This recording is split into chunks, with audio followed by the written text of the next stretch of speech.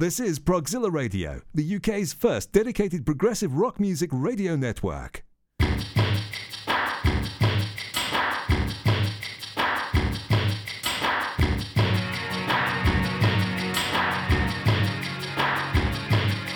You're listening to Tabletop Genesis, a podcast by Genesis fans for Genesis fans.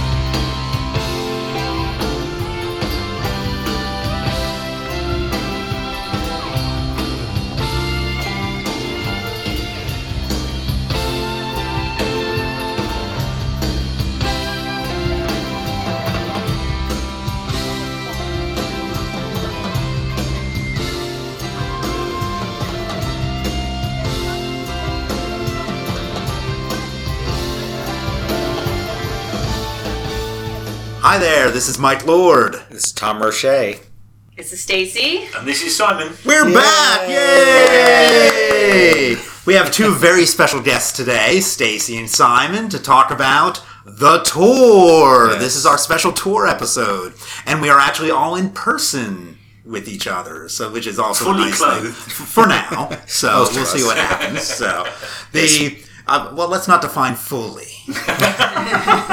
So we're recording this. We can give you a peek behind the curtain. It is December 19th today? 19th. Sunday. And so the U.S. Genesis Tour has just concluded up in Boston on the 16th. And somebody's driving away because of that now. And you're like, I missed the show. Exactly. Can we do something with this? So we are here. We've all seen the show at least once. We were all now on the other side of the tour. And I know we did an episode before the show, which was completely spoiler-free. This will be the opposite. So if you're one of the few people, or if you're one of the people who are going to the rescheduled shows in 2022 and don't want to know, now's your time to not listen. But this will be set list spoilers, show spoilers, light spoilers, any kind of spoiler you want. This is a full 100% spoiler. Yes. Full free-ranging conversation about the shows. So let's get into this. What shows did we all go to, just so the people know? Well, Simon and I went to the first night in Philadelphia. Okay. I went to the second night in Philadelphia, and then the first night at Madison Square Garden, and the second night at the Garden. Excellent. And so I went to 4 shows. I went to both Madison Square Garden shows, the Long Island show, and the final Boston show, basically for now, the final Genesis show in the United States. Thought it was going to be the final Genesis show ever, but then, of course, Mike Rutherford got COVID, and there you have it. So, that changed up things on the English side of the pond. And so we move forward into 2022, where the final Genesis shows are looking to be in London now. Well, no, I thought they added some dates. Oh, no. Before London. Oh, they're all doing those things Europe before London? Okay. I think Germany and France are all happening before the rescheduled London dates. Okay. And which makes sense. If they're going to reschedule all this, make London the end. The end. So... It's funny you mentioned that. We have a friend of ours back in the UK, a very good friend. Hello, James Hendry, if you're out there. Yay! And that man, the level of disappointment, the level of frustration that's gone through, because he was really wound up for that show. Yeah. And then he's basically Genesis Blue Balls. And it's strange because we thought he'd see the show before we did. And now it turns out to be the completely opposite way around. So, before COVID, we were going to go to England to see. Yes, we all were. We all were to see a show with James before they came to the U.S. And this is just how crazy this whole let's take a step back and how this tour actually came to be and how COVID truly changed everything about it. Yeah. But then that got pushed.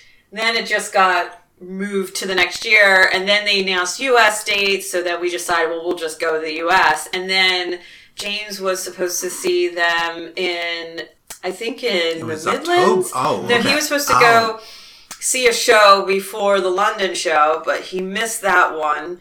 He couldn't make it to that one. And then the London one was canceled right after that. And so he was about to buy a plane ticket to come to Philly with us. Yeah, it's just... Yeah.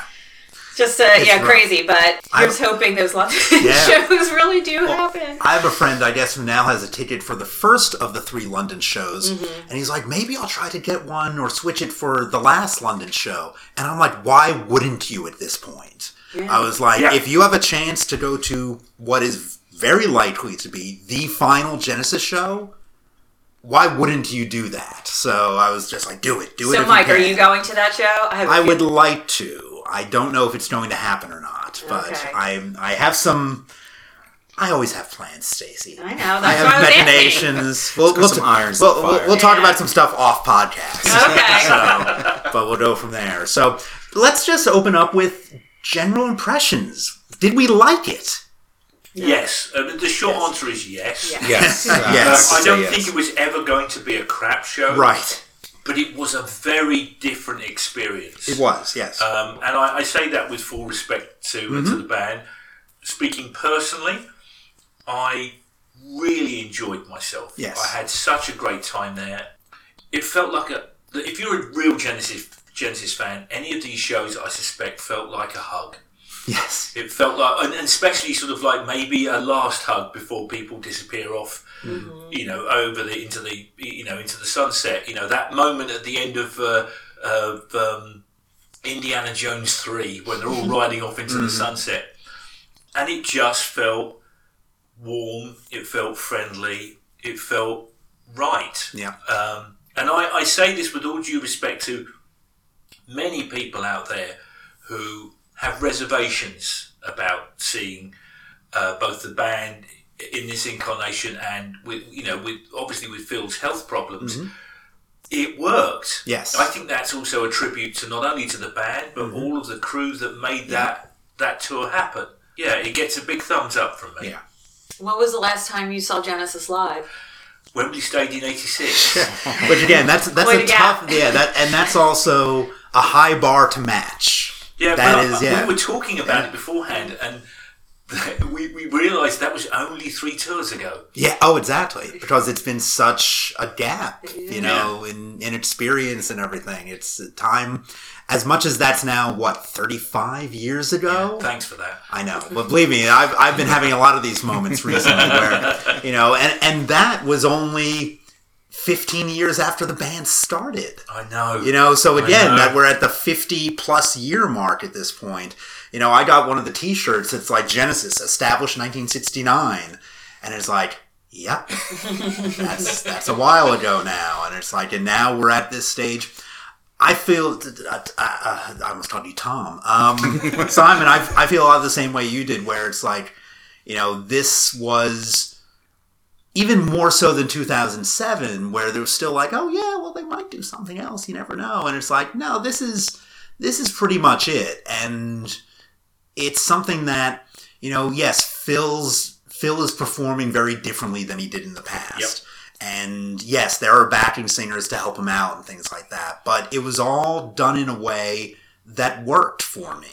And so for me, even, some of the keys were lower, just like they were in 2007. But certain songs like Mama, I think, worked even better because they were a lower key. Like, it felt more scary in some ways.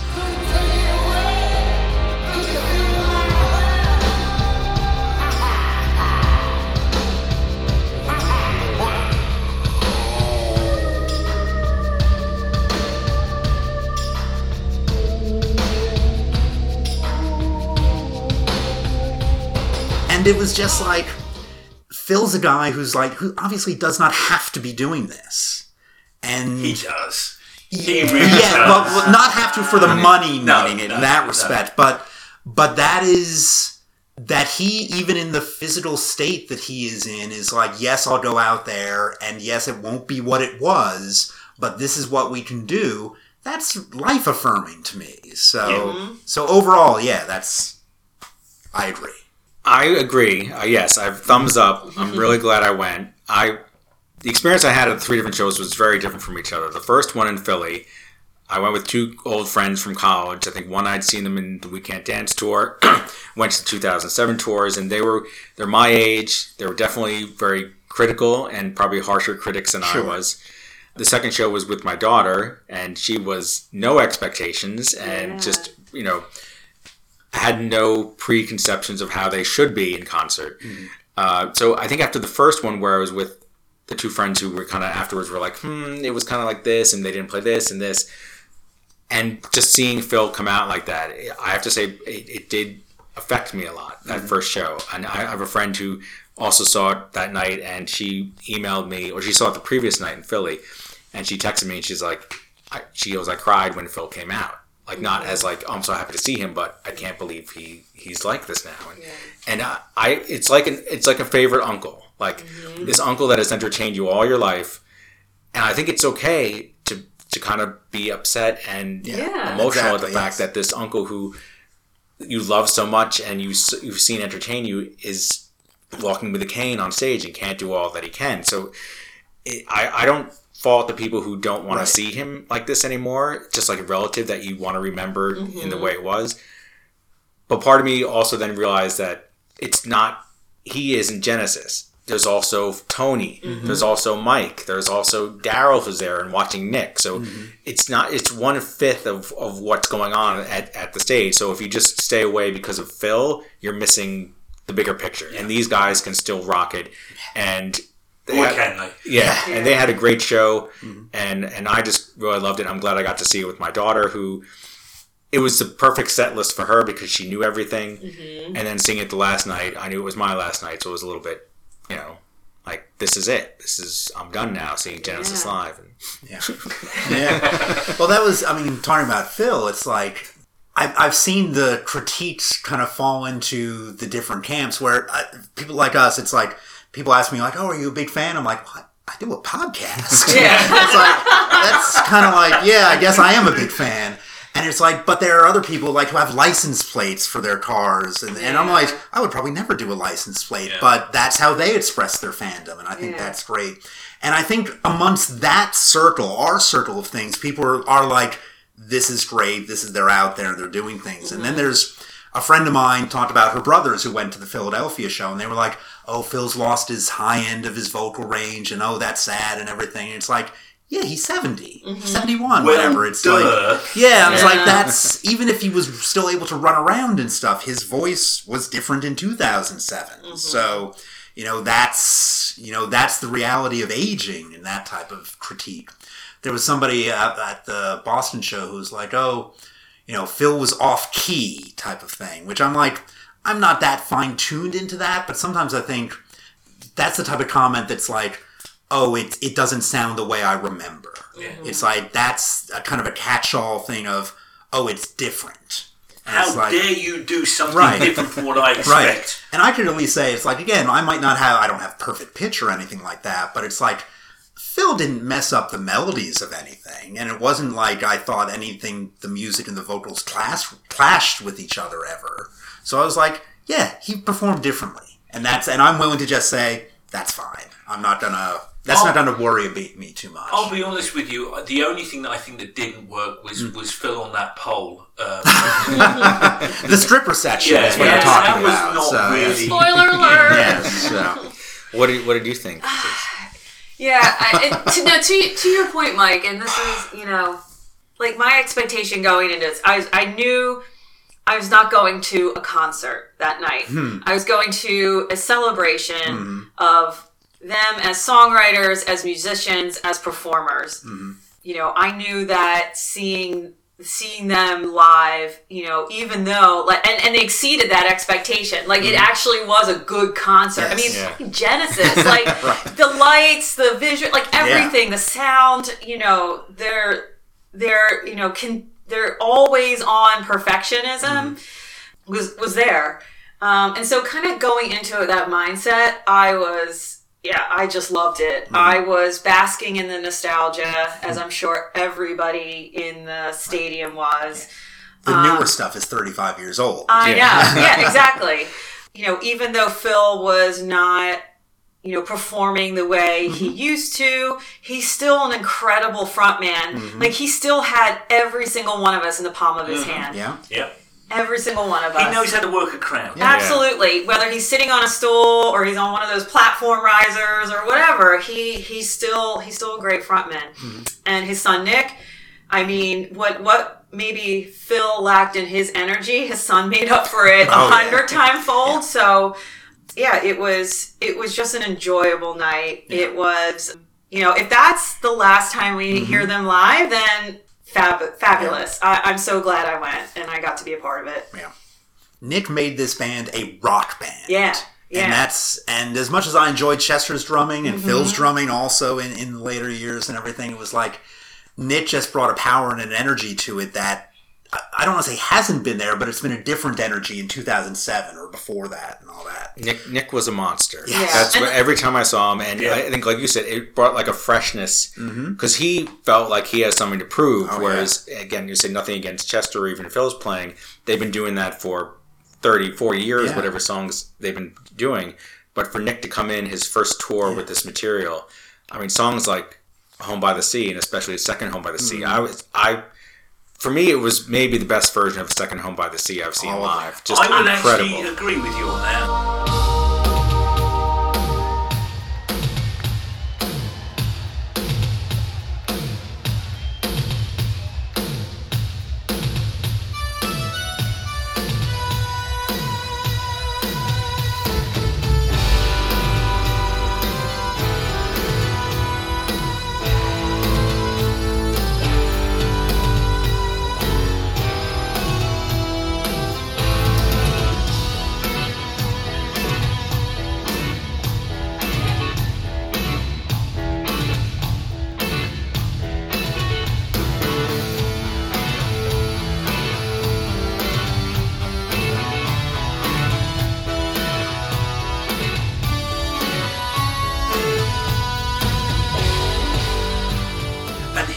Other thing about seeing this tour is that, and I don't know how you felt about this in 2007, but with some clearance, with no new album to pedal, you get a sense of perspective on some of these tracks.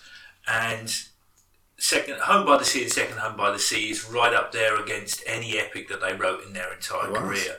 It is, and it's one of the tracks that I look forward to. With if and when either I see them play it live or I watch them in person, that's all. I would never ever be unhappy to see those guys play Home by the Sea, Second Home by the Sea. And you just saying that made me. I was like going through my memories here, and I really believe that last time they had that kind of energy on stage was the Mama tour. Sure. Like that rock sound that Nick really brought. Yeah. He was a very interesting addition to the dynamic because of the familial connection. Yeah. That made it special. Yeah. And in some ways you could possibly say that made this tour unique. Because I think you're right. There's a big certainty that we will never see them again. Right. So as a result, we will never see this lineup again. Right. And Nick brought something to the table which I knew that he could play because I'd heard some of the footage, I'd seen some of the footage of him backing his dad on the solo tour. Right. And I thought, he's got it. Yeah. He's got it going. But when they started playing some of the old 70s numbers, I went, that's absolutely spot on the money. I mean, he's not playing every single note exactly the same way. He's not even playing anything in the same way that Chester would have done it. But he gave due justice or due respect, I suppose, to the older material as a drummer. Yeah, he was the only one who could do it. And not meaning like from his skill or expertise as a drummer, just like as a fan. I can't imagine any other drummer who's with another band coming in and filling, like sitting at that kit. Yeah. Maybe Simon. Yeah. Simon could have done Yeah, it that. had to be a family member. And it's because Phil wanted to do it to have his son play too. Yeah, I don't well, think yeah. Phil would have done it if it wasn't Nick behind the drums. Yeah. Yeah. So, I mean, and with the solo tour too, I think that's the same thing where that's that connection. And even sometimes when Nick would be up on the screen, especially recently, he's kind of grown his beard out like his dad. Yeah. And I was just like, it was sometimes kind of a darker, kind of blurrier thing. I was like, it looks like if you cut him into like that 1973 Shepperton Studios film, that image would be like, yeah, that would fit. It would work. You know, they have that same look behind the drums. In I a lot can of just ways, imagine so. Brian Eno going, well, I've got a new session drummer coming. Yes, exactly. Nick Collins, bring him in. It was great because it was kind of when Phil took over the drums, people kept with Genesis because they weren't bringing in an outsider to do the singing. Yes. Phil was I thought you taking meant over. in 1970. I was going to say all 5 fans stuck around with them at that point. So when Phil came on board. So when he took over Peters, it was like, okay, he's Yes. within the band. Yeah. And that felt the same That way with family. Nick. It's like Yeah. you're not bringing an outsider. It's someone who's heard this music all his life, and now he gets to play it with his dad. And just that connection where even when Phil turns around and says, you know, my baby boy or my boy, Yeah. it's like, aw. There were some people in the... To which Nick must be going, Dad. Phil did have the joke a couple times, like when people really kind of clapped loudly for Nick, he was like, it's like, don't do that. Well, he'll expect to be paid soon. It's just like, oh yes. So, I will admit actually that we were talking about Home by the Sea and Second Home by the Sea, that I was wrong about something. That I had always said that, you know, give me Domino or Home by the Sea, not both in the set. And I said, if you drop one, drop Home by the Sea. And I'm like, I still kind of think you only need one of them in the set, but now I'm like, maybe you should drop Domino. But it's like, but Domino was great too in its own way. But Home by the Sea and Second Home by the Sea especially really won me over on this time, both because of the performance and I thought the visuals didn't suck. They were actually they were actually kind of creepy in a lot of ways, and I was just like, oh, that actually fits this song a lot more than just here's a house that often the other ones were. house. But Can I quickly ask each of you sort of like how you felt the set was paced and sort of like what were your, I mean, initial impressions during the Duke's intro? How did you guys feel about it when they were opening up? I got nervous. I was like, oh, is this going to be 2007 all over again? Because I only knew of two, like I tried to be spoiler free. I tried not to know what they were going to play. But because social media, I saw 2 songs. And they were 2 songs they played on the 2007 tour. And you know what? I expected them to be on there. right. So when they opened I with can't Duke, believe they played Invisible Touch. yeah, I heard Duke's, I was like, oh, fudge. Are they gonna is this gonna be a rehash? But it wasn't. But yeah, that was my initial thought. And then that lasted a nanosecond. Then I was just so into it. Yeah. I was just, It was different enough that I think if we went around this table, which we might, and said, oh, what 1 or 2 songs would you switch out? It's like we would all have 1 or 2 songs we want to get rid of and then replace them with something else. But they'd all be 1 or 2 different songs. So it's like I've said, it's a perfect set list, except for those 1 or 2 songs that I want to change. But we're Genesis fans. Of course we're going to be that way. But yeah, from Duke's intros, it's a great, behind the lines, Duke's end and everything. It's a great intro. It was like, okay, it's a repeat. But it's still great, and It's the I best love hearing possible it. intro. Yeah, it It's a is. great Yeah. intro. Genesis, Yeah. I think overall, this I wish the set list had differed a little bit more than 2007. That's why I didn't go in 2007 because I said You I'll knew. catch them in 2021, exactly. I'll catch them in 2020, but then I'll wait and go 2021. Yeah, That's exactly. scheduled. I do have the songs that I would have picked. I think just off the top of my head, I would say you could drop Domino. You have Home by the Sea. I would have played the full Fading Lights because when they went into that, I also kind of heard through social media that they're going to play that, and I wish I hadn't because. Yeah. But it wasn't when they went into it. I was like, "Oh, this is awesome! I love this." It's just the 3 of them on stage. Everyone else disappeared, and I was all set for that awesome instrumental part. And then they just did like a 180 and went into Cinema Show, which I thought was an awkward transition.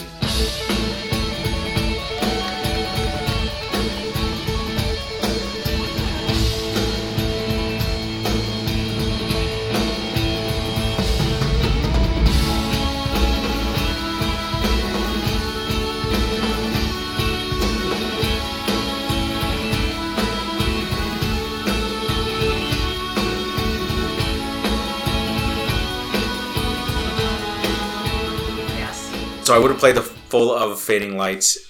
I would have probably, even though I love the song, I would have dropped Throwing It All Away as well. I don't think at this point you need 5 songs for Invisible Touch. Right. I also would have dropped.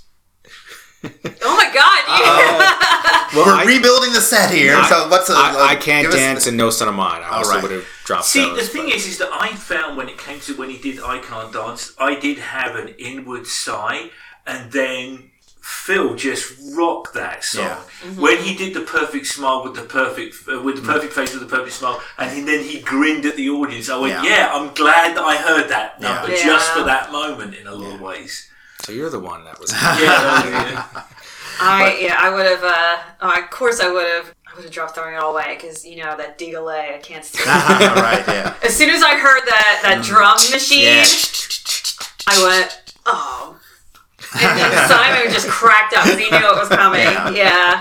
I sat down for that one. Yeah. Here's the thing. Yeah. I am probably the lone champion here of Throwing It All Away, and the reason why is that was the song that got me to go see them in '86. They played a live show in Montreux. They were doing, I think, the festival in Montreux, and it was a clip of them on another show, and they were playing that live.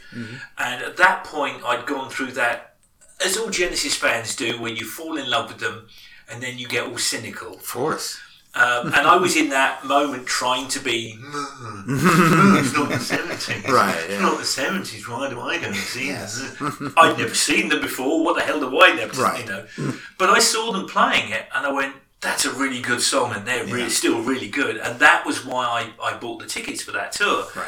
And it's, again, one of the reasons when I saw them, and I know that they did it on the 2007 tour, where they had the montage on the lighting rig where you got, Gabriel doing his stuff and pictures of Chester playing and all of the other lineups and band members. And it was a bit of a moment for me. And granted, Cialeo is maybe not everybody's favourite thing, but it is a thing. It's a Genesis thing. It gets the crowd. Yeah. It's what and I'll be honest with you, that was a nostalgia moment for me, which had a personal resonance. Right. And that's why I said, we all would have those one or two different songs that we would do, so that we would switch out. It's interesting because I was talking to Adam Cromwell, our friend, who it was his first time ever seeing Genesis, and kind of like us in the 2007 tour, there were probably songs that year that fans who had seen them a lot were fine not hearing. Yeah. But we loved hearing those songs in 2007. The same way, maybe there are songs I was fine passing. Adam loved hearing those songs. Yeah. So for every song that I would replace, it was someone's favorite song that night. Exactly. So it depends on when you go, how many times you've seen them, what your experience is with that song emotionally.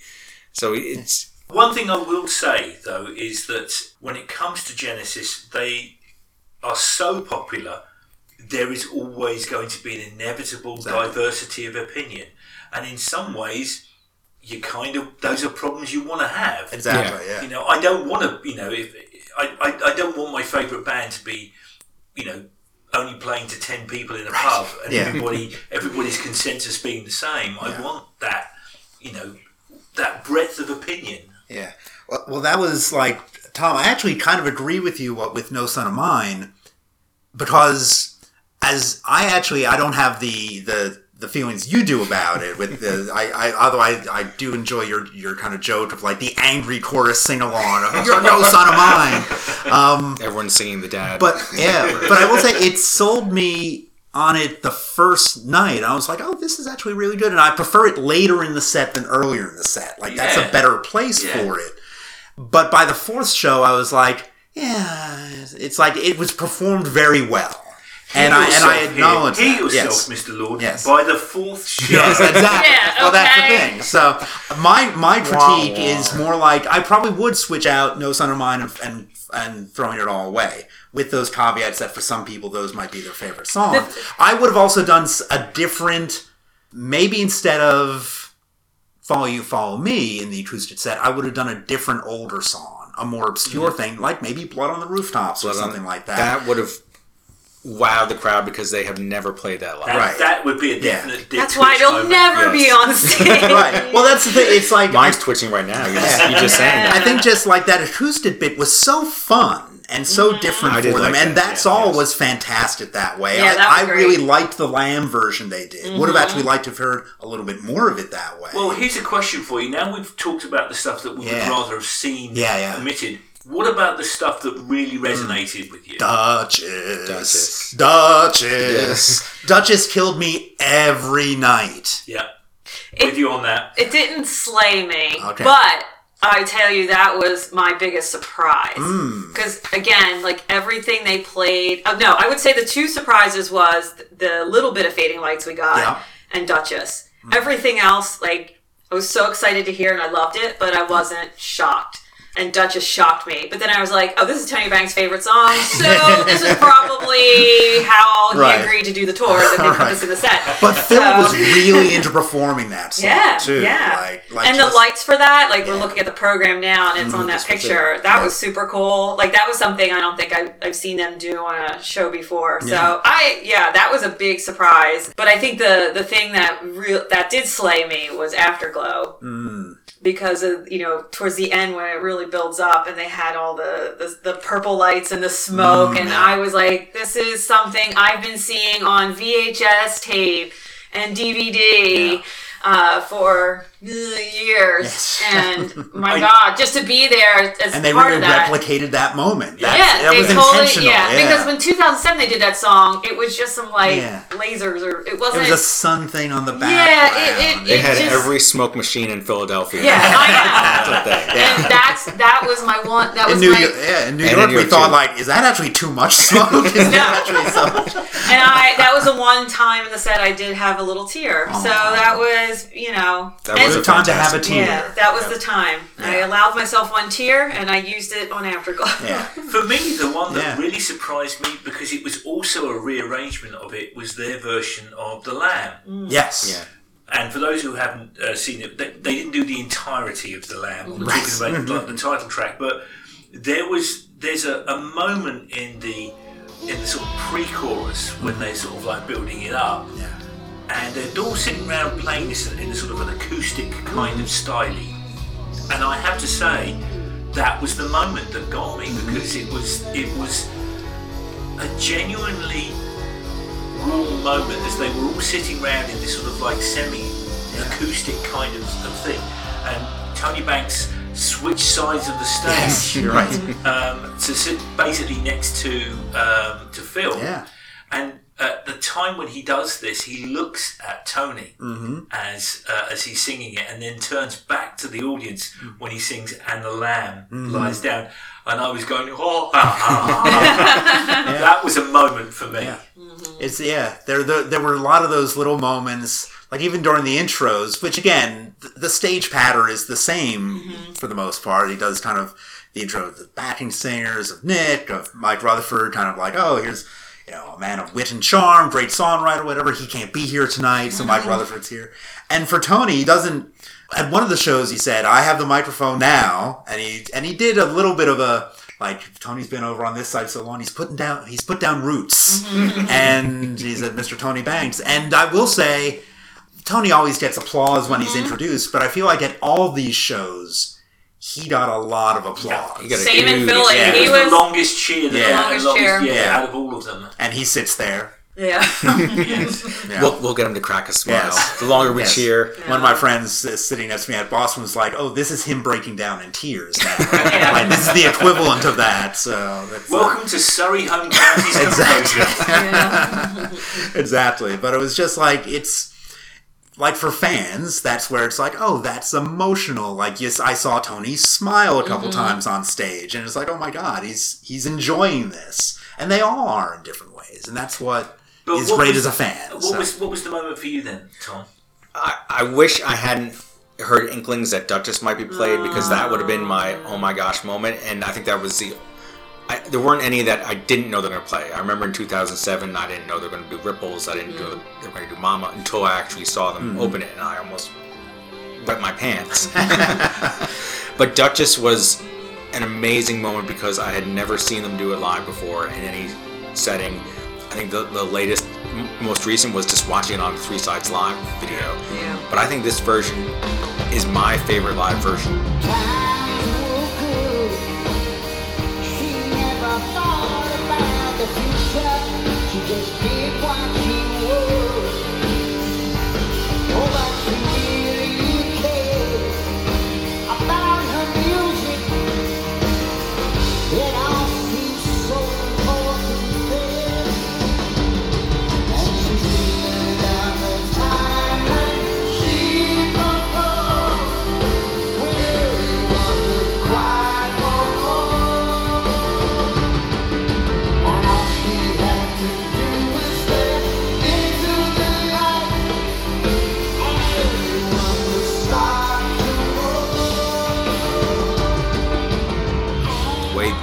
Just kind of like ripped into it in the beginning of the instrumental part, and the way Tony, there was like a chord change right in that beginning part, which I was just like, oh my god. So just hearing them do that, it was something I was looking forward to every night, and it even was a plus when I saw them at Madison Square Garden, because we were talking to Adam before the show.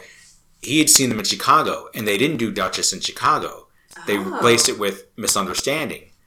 And so he was kind of disappointed at that, because you think he'd heard them do Duchess. He heard they were going to do Duchess. Yeah. So we were talking before the show. He's like, oh, I do like Misunderstanding, but I really hope they do Duchess tonight. And so when they went into that, I looked. He was sitting like 3 rows behind me. I looked over, and like he stood up and was like giving the biggest like, I took a picture of him with his mom next to him, standing up singing. And I was like, just for Adam's sake, this song is amazing. Awesome. It was a great moment. So yeah, I think Duchess and Home by the Sea were my favorite from the night. Mm-hmm.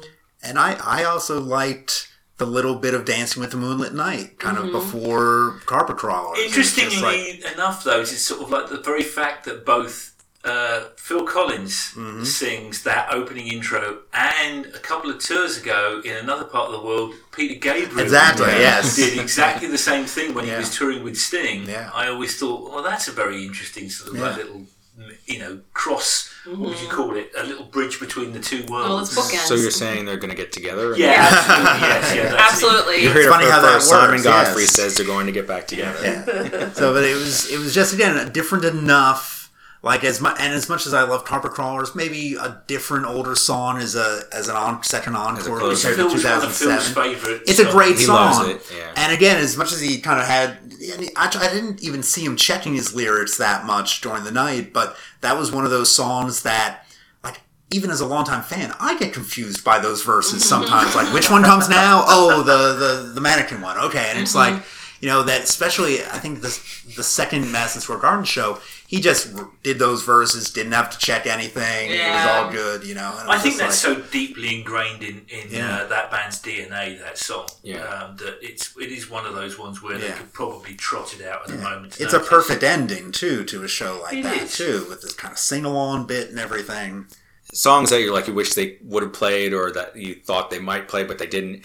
There was one that they didn't play, and I totally didn't even notice that they didn't play it. It wasn't until like a week later, I'm listening to 3 Sides Live, and then The Cage comes on. I'm like, oh my god, they didn't play this. Like, I wasn't disappointed. I was just shocked that it just didn't even occur to me that it was an option that it was missing. I don't think. I'm fine that I was fine they didn't do it. That keyboard solo.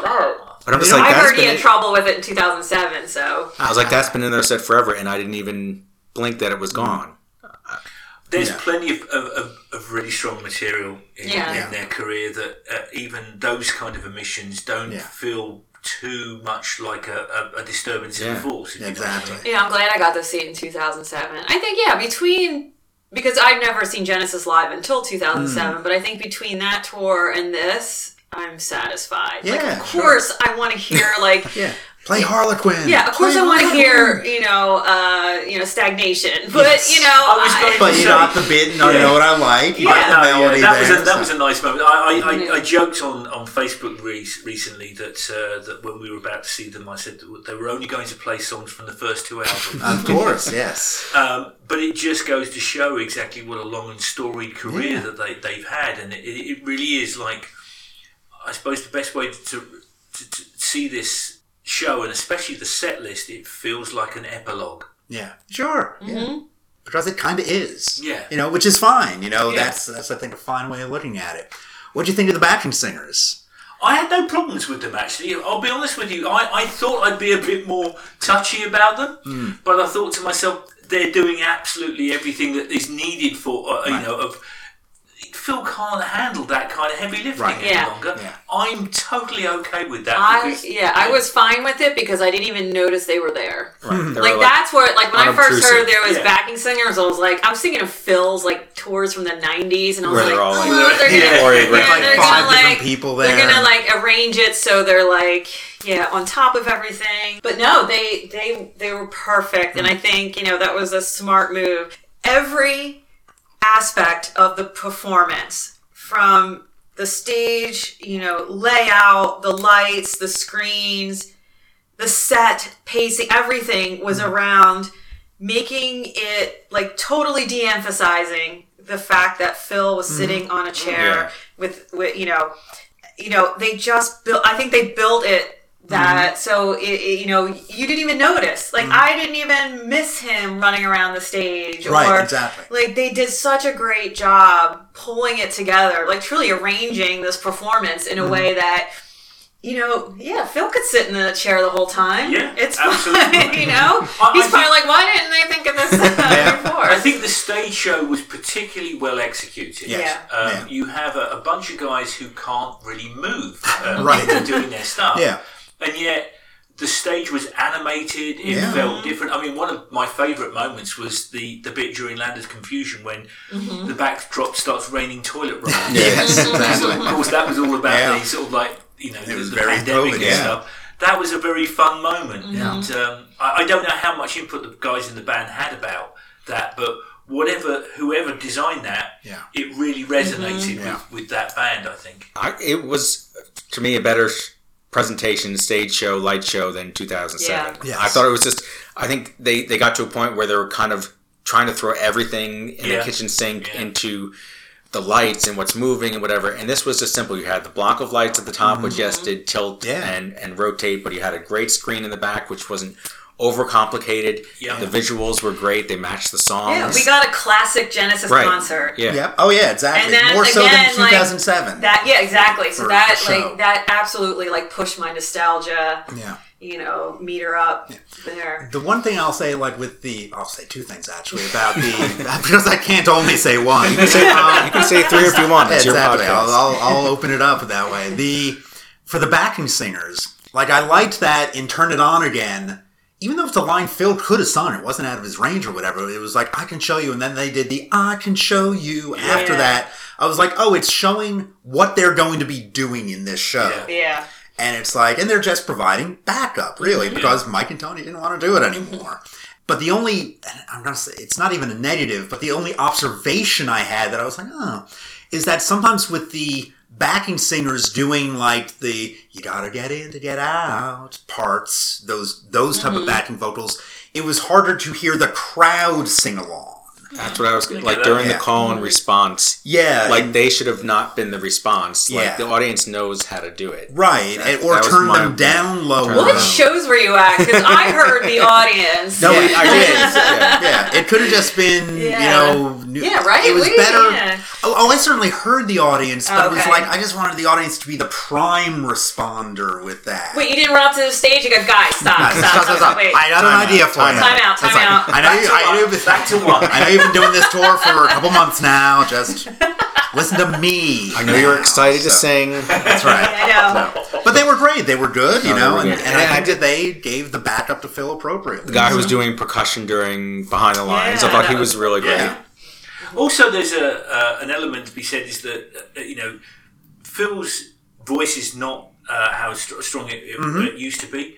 Still sharp as ever. Oh yeah, yeah. and also funny as hell. Yeah. Sort of between, I mean, I know they've got this honed down, the Yeah. same thing, but they know they're saying the same thing, Right. Oh, yeah, exactly. Especially when it comes to introducing Daryl. Yes. When he says, because I saw him do this on the No jacket required. No Jacket Required tour, where they were recording in Dallas, and of Okay. course everybody said that they wished they'd been born in Dallas that night. And of course, when he turned to Daryl, like, "Here comes the Philadelphia," he goes, "I know that Daryl was saying to me only in the car on the way here, I wish I'd been born in Philadelphia."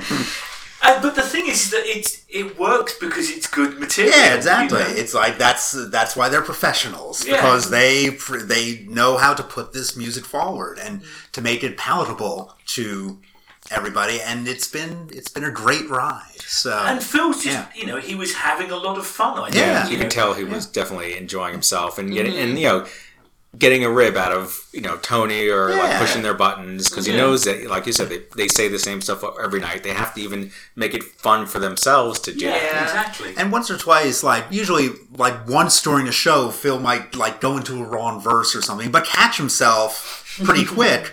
And I was like, anybody who would complain about this needs to complain about Peter Gabriel tours from the last 20 years also. Because Gabriel forgets lyrics all the time and will restart songs because of it. So it's like, you got to cut Phil some slack with this stuff too. So Now, Stacey and Simon, you guys had an experience that Mike and I didn't have. You were actually VIPs. I think Phil personally invited you. What was the story with that? The VIP tickets we got were so expensive.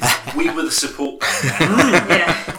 that's a good bonus there. So. Yeah. My wonderful mom, Karen, she surprised Simon and I with this VIP experience. And yeah, because of the cost, I think it's our Christmas and birthday presents for the next 10 years, Yeah. which is absolutely worth it. It was great. When we walked in, you go through the security and you show your ticket and all, and then there was like a table off to the side before you get to the concourse where you find your seat, and they had so they were giving us like stuff, like merch, swag. Okay. And I have pictures of it we can maybe post with the episode Sure. if people Yeah. want to see, but it was they got the target demographic for Genesis VIP perfect. They're like leather wine bottle holders. Ooh, there you go. With the Genesis We Can't Dance logo and the domino on it. And it's actually really nice because I was like, oh, I need one of these anyway because I'm a drunk. And they know the target demographic, as I said. Our And, target demographic is Stacey. yeah, they're like, who are we catering to? No. And then, we got like a laminated ticket with a lanyard. I got little coasters that were just, it looked like shrunken down singles from a couple different albums. We got Abacab and Mama. Cool. And if you played them, they got real grooves. That's right. Basically, each one of them are just like private fart tones. Oh, okay. Yeah. I thought it was like chipmunk versions of the songs. It's just like the Tony Banks one. Is it? I might have been on 33. I think you were playing 45. Maybe. Oh, okay. But seriously, Yeah. it was, And you had good seats for that? Yeah, yeah. we were 23. We were in the center, 23 rows from the Excellent. stage. Yeah. So that is just amazing. Yeah. The bad news about that, well, no, it's not bad news, Right. but for, in order to see, and I'm sure this is like every stadium, this was at I still call it Core States, but that was like the name of the stadium 25 years ago, but I think Wells it's Fargo. Wells Fargo now, where the Flyers play. We're on the floor, so like in the stage is not that much higher, so you have to, if everybody's in front of you is standing, you gotta have to stand, stand. yeah. So, I was fine with that, but I guess, if some fans can't stand up or Yeah, they're really that's short, tough, felt yeah. bad for them. But speaking of that, if I could just like vent for a second. Of course. The one, That's what we're here for. Yes. The one thing that disappointed me, the only thing that disappointed me in the show, besides the DLA, but that's just everybody was standing up to No Son of Mine. And I'm with Tom 110%. Like Yeah. you cannot rock out and be like fist pumping and singing that song. Like, do you even know what is happening? Right. So that's when I took a sit break because I'm old. And then And it's a song you've seen before. yeah, so and you're I've seen it like, before, and "I've it's seen it actually it's a great song, It is, but yeah, again, it's it's fine. not a good. It's not. Now, a here's the I'm thing. not done yet. All right. I'm not done yet. Then I Pin in think. that. Then they went into Domino, and I was like, everybody's got to be on your feet. Domino. I was the only one standing in the section. Really?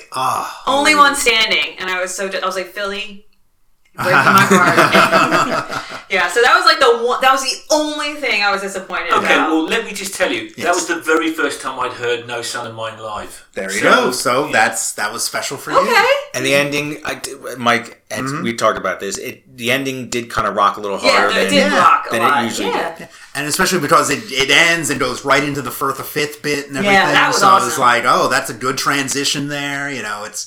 Although Firth of Fifth is one of those old bits that I'm like, I feel like I've seen this enough. Oh, it's great. It's great. But it's Firth of Fifth. No, but if it was a different old bit, if give me Apocalypse and 9/8 over Firth of Fifth, I'll take that every day.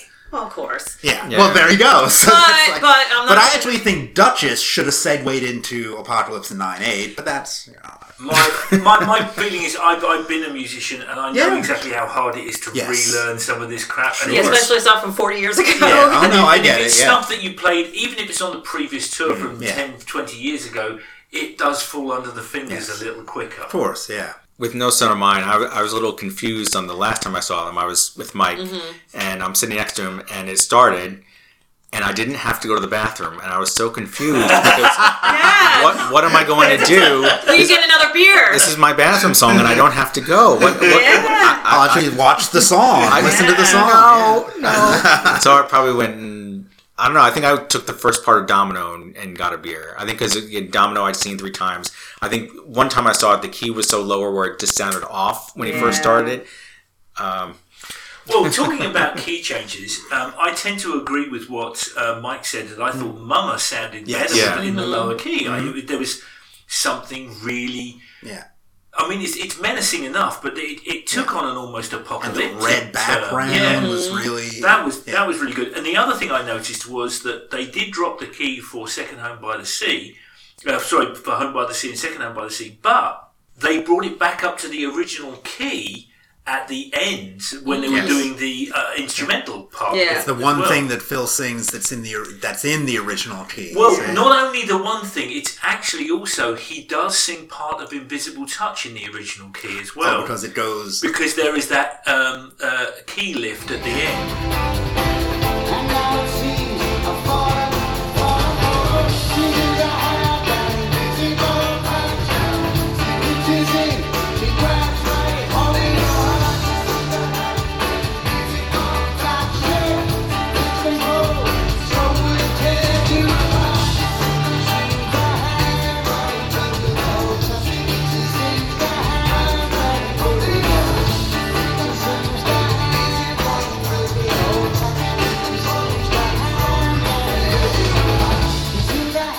So part of this tour experience has been seeing old friends. Yeah. Not only the band members who are, even if they're up on stage, they're still the old friends and everything, but people in this fan community and everything. So what's been that experience like for y'all? That's been great for me. I get a shocked look from people when I say I'm going to multiple shows, and I tell them they play the same set list every night, because I have some friends who are huge into Phish, who are into Dead and Company, where it's a different set list every single night. And that's why you go. And that's why they go. And they're shocked. They're like, you mean they play the same songs? Like, why are you going to multiple nights? And one, it's Genesis. Yeah. And two, it's the meetups beforehand, where...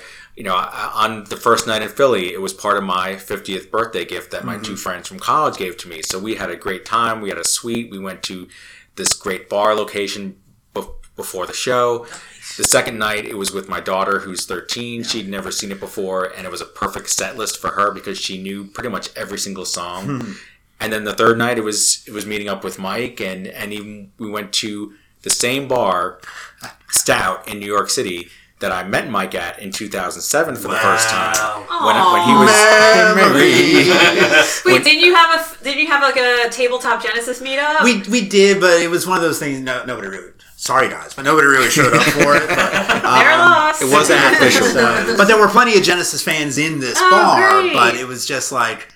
It just wasn't. It wasn't that type of thing. Okay. So I think it's But we got to sit with some people at Stout, which was we saw some friends and everything. Actually, there's a guy I know from the forum. This guy named Drew who went to 13 shows. Wow! And I jokingly said, how do you do this? He's like, I worked as an engineer and my wife and I don't have kids. And I was like, there you go. That's where your expendable income goes. Yeah, it's nice. Like, I ran into people at all these shows, either you hadn't seen in a while. In Boston, there was somebody I had met on the Prog Rock Cruise from a couple years ago that we went for a drink afterwards, and it was fun.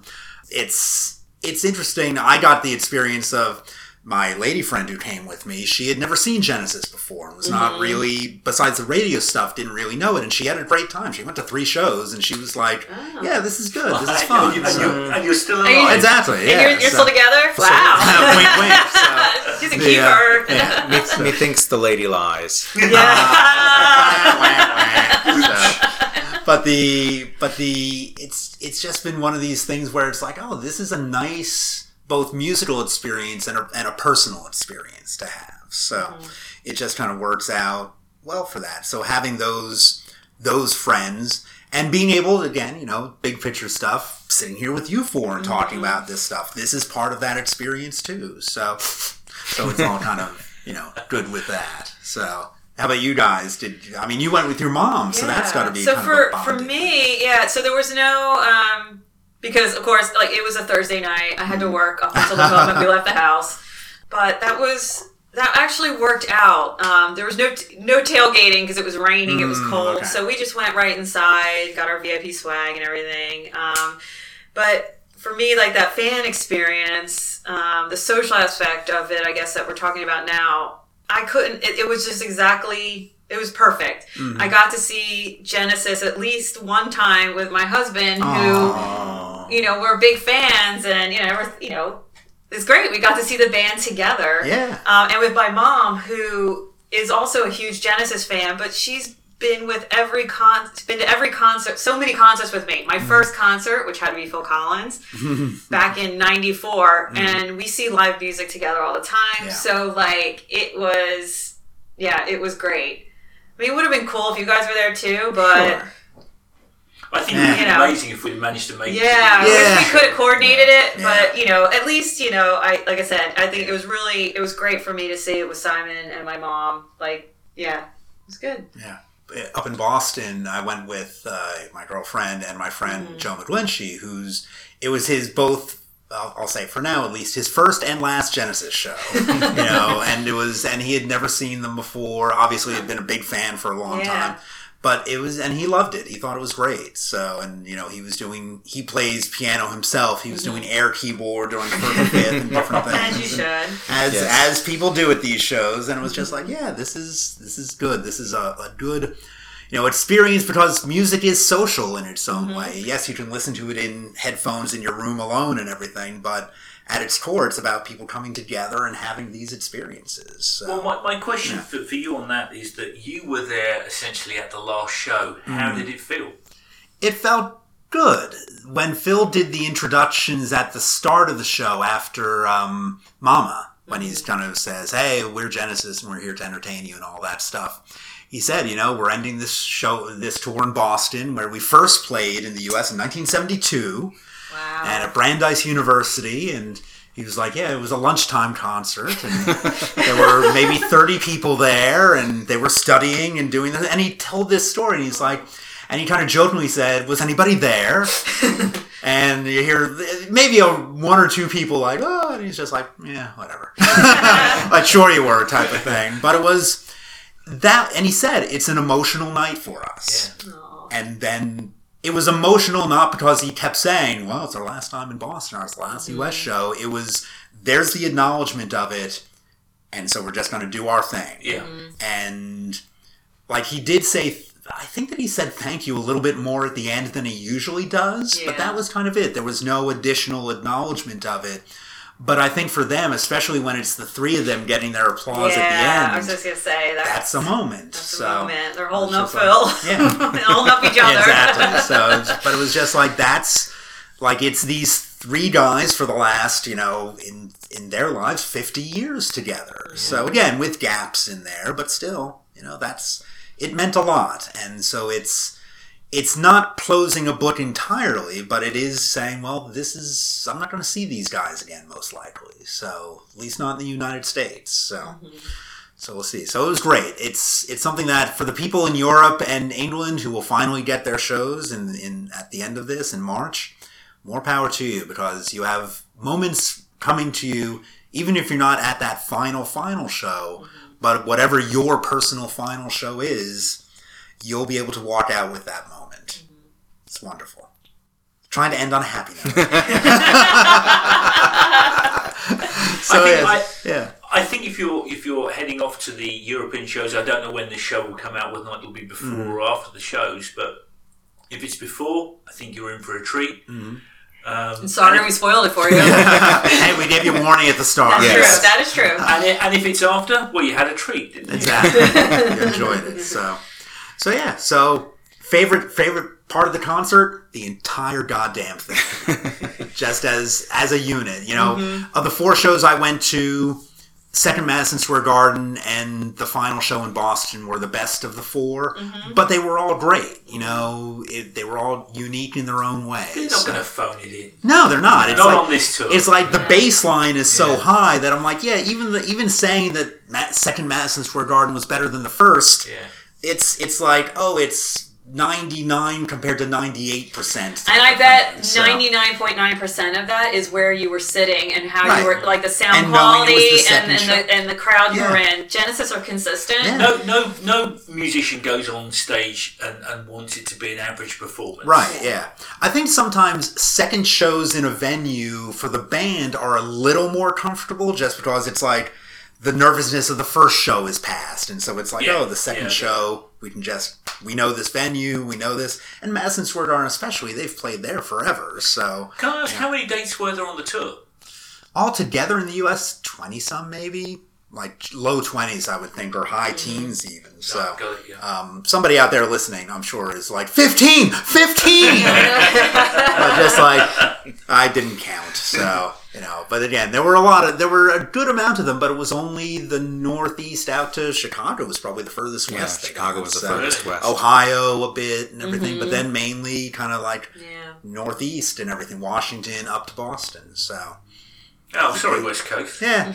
That sucks. Got to fly somewhere. There was a couple that I met at Boston who would come in from California for the show, so more power to them for doing this. And there were a guy from 1 or 2 from Germany who were there, and who I met. I'm sure there were a number of people from all over the place. But again, that's that fan community aspect of it, that you talk to people and it's like, oh, you're from Glasgow, you're from wherever, and it's like, oh, cool, you're here now, and we're all having this experience. So. I guess when you consider back in 2007, the last US show was it the Hollywood Bowl? The Hollywood Bowl, the 13th of October, 2007. Here's the ticket. I was in this seat. So. These are the clothes I wore. Exactly. I'm wearing the underwear now. Right. Well, that's great. Well, we hope that this has been entertaining for you, this recap of our experiences with this. If you guys have had your own experiences out there, let us know. Post it on Facebook or Twitter, shoot us an email. Let us know kind of what your experiences were, and so that we can share them with other people, whether it's just retweeting you or putting things out on Facebook or some other carrier pigeon-based way of getting this information out to you all. So I think we're kind of at our conclusion here. It's been wonderful to have Stacey and Simon back for this conversation. A pleasure to be back. Yes, thank you. And I just want to say thank you to Phil, Mike, and Tony for Yes, all these live enjoyment. And Daryl and Nick and Chester and everything over the years. Peter and Steve back in the day. John Mayhew. Andy Phillips. Anna Phillips, exactly. Can we name, we'll go Ray Wilson, throw him in there? Yeah, of course. Why not? John Silver, Chris Stewart. Mick Barnard. Mick Barnard, there we go. Nice. Near Z. Near Z, Anthony Drennan. Anthony Drennan, yep. And Nitter Virgilio played drums on... Oh, no, forget that guy. It wasn't live, just kidding. Sorry, Nick, if you're listening. But yeah. Well, we are certainly not wrapping up this pod. We're wrapping up this episode, but we will be back with more Genesis chat into the future, and we'll move forward from here. Yes. These guys are all you got left now. Exactly. This is it. That's right. Wait, I thought you said we're going to end on a happy note. Sorry. Wah, wah. Well, I am Mike Lord. I'm Tom Roche. Stacey Godfrey. And I'm Simon. And we will see you next time on Tabletop Genesis.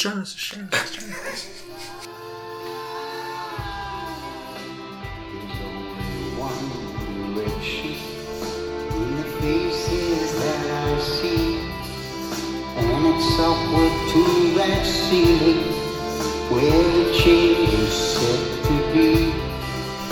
Like a forest fire in sunlight, it takes root in every tree. They are pulled up by the magnet, believing it the carpet crawls.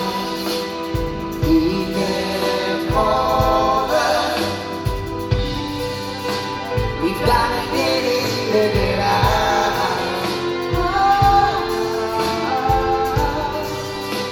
We've got to get in, let it out.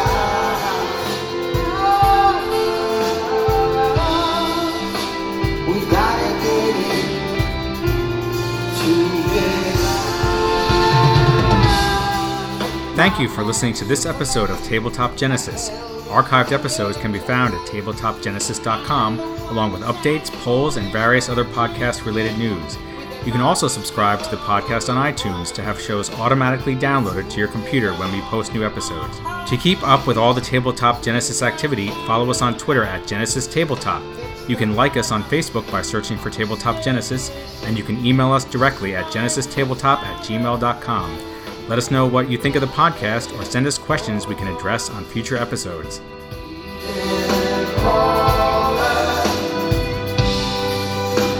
We gotta get in and get out.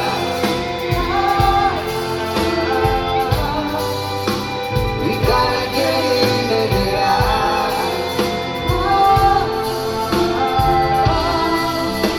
We gotta get in together. The porcelain mannequin with shattered skin feels attacked. And the girl can't lift up their faces. They carry all they have. The liquid has congealed, which has seeped out to the ground. And they take out their things, they stick them down, down, down, down, down. On the carpet, oh, we can all rise. We gotta get in and get out.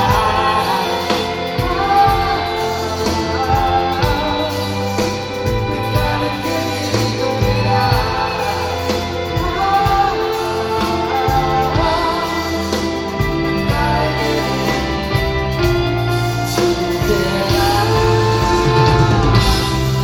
We got to get in together. Got to get in together. Got to get in together. Got to get in together. Got to get in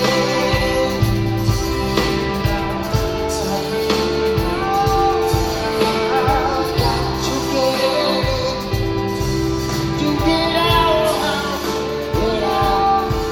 And the carpet crawling, they're crawling. We gotta get in to get out. We gotta get in to get out. We gotta get in to get out.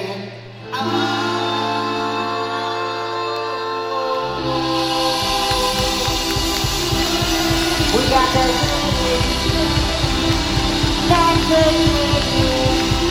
out.